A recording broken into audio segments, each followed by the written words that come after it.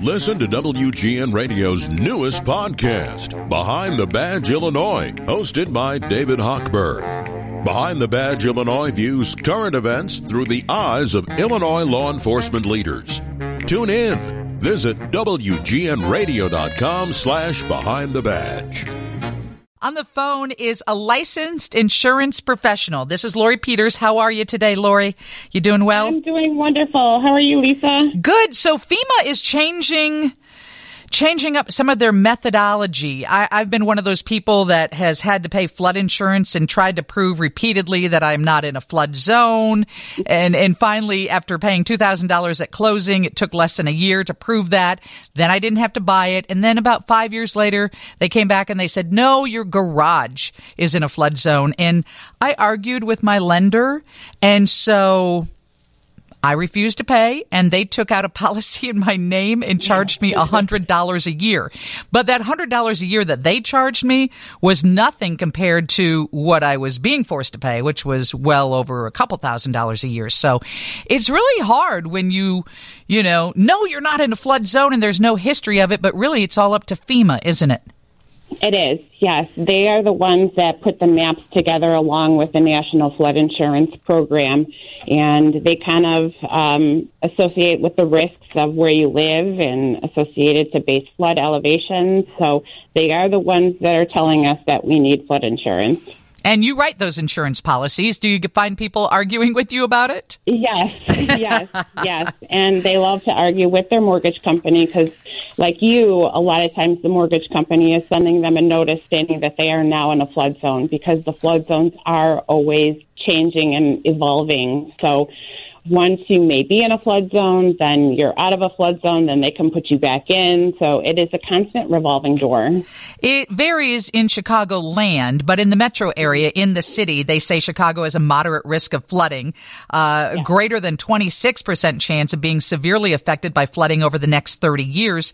And so this is an issue everywhere in our listening area. Now, I understand that FEMA, which if you're unfamiliar, is the National Flood Insurance Program. That's NFIP. You know what FEMA is, correct. But NFIP, I'm sure you're very familiar with that. But I read they have a new rating methodology called Risk Rating 2.0, and that if you were a previous homeowner who has been paying for flood insurance as of last October 31st, you could get some kind of a discount, or is it the other way around? I think if you're a new policyholder as October 31st, you got a discount, and then there's a change tomorrow. Do you know anything about this?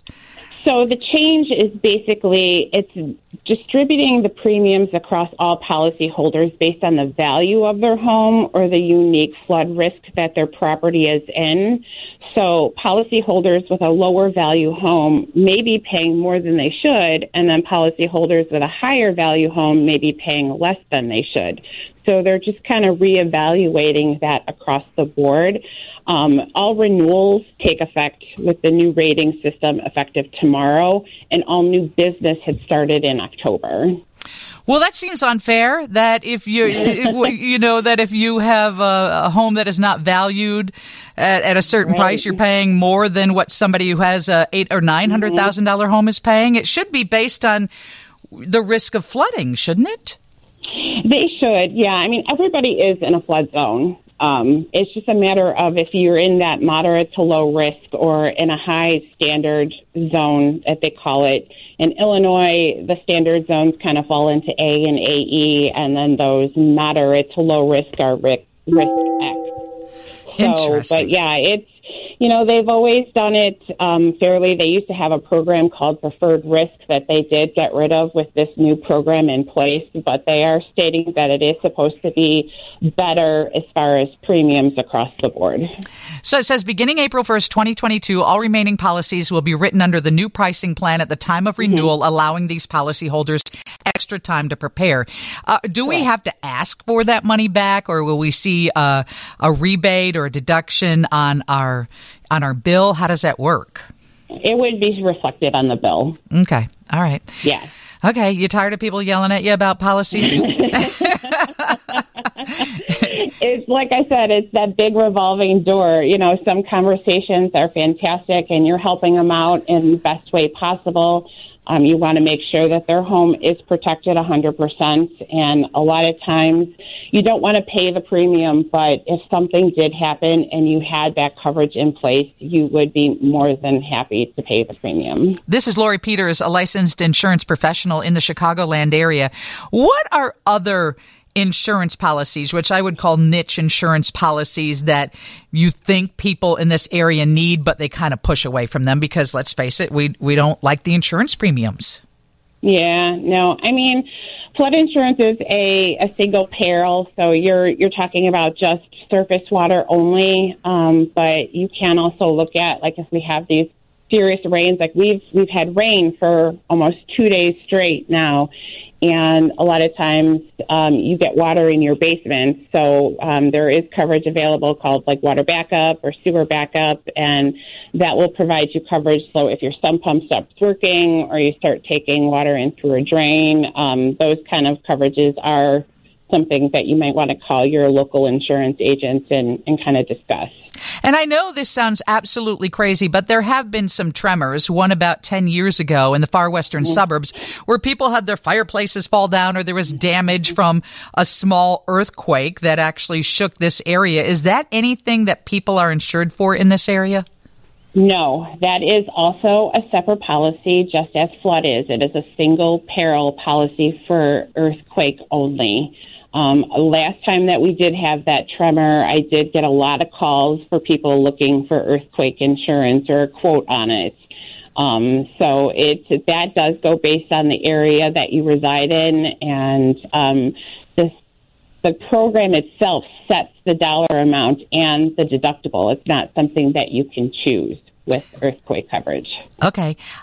Hey, we have a question from Vivian. You care to try and answer it for her? Sure, I'll give it a try. Okay. Hi, Vivian. You're on with Lori Peters. What's your question? Hi, how are you doing? Doing well. How are you? I'm good. I live in Deerfield now, but I did live in the city, and for many, many years, they had that deep tunnel project going on. And I just wonder, supposedly it was completed, and it was supposed to alleviate a lot of the flooding problems for the residents of the Chicago area. And I wondered if that's still is taken into consideration by the insurance companies. Do you follow those types of projects, and does that impact insurance policies when big infrastructure projects are done, Lori? It's not going to necessarily change the rate. It could maybe even take you out of a flood zone, at which point in time then you can work on what they call a letter of map change. So you can work with your local municipality and maybe trying to get them to update your flood zone. Okay, well, so thank you. Thank you for joining us. So basically, Lori, what you're saying is look for some kind of price decrease, maybe a rebate, maybe a reflection of what this new flood insurance reform is all about, and that should be coming up if you currently have flood insurances. Yes. Okay. Yes. And a great resource is FEMA.gov. And if you don't know if you're in a flood zone, you can go to msc.fema.gov, and all you have to do is plug in your address, and it'll tell you if you're in a flood zone. Because if you're not in a flood zone, your lender will let you know you are. Yes, they will. Yes, they will. Thank you for joining us. Oh, you're very welcome. Thank you for having me.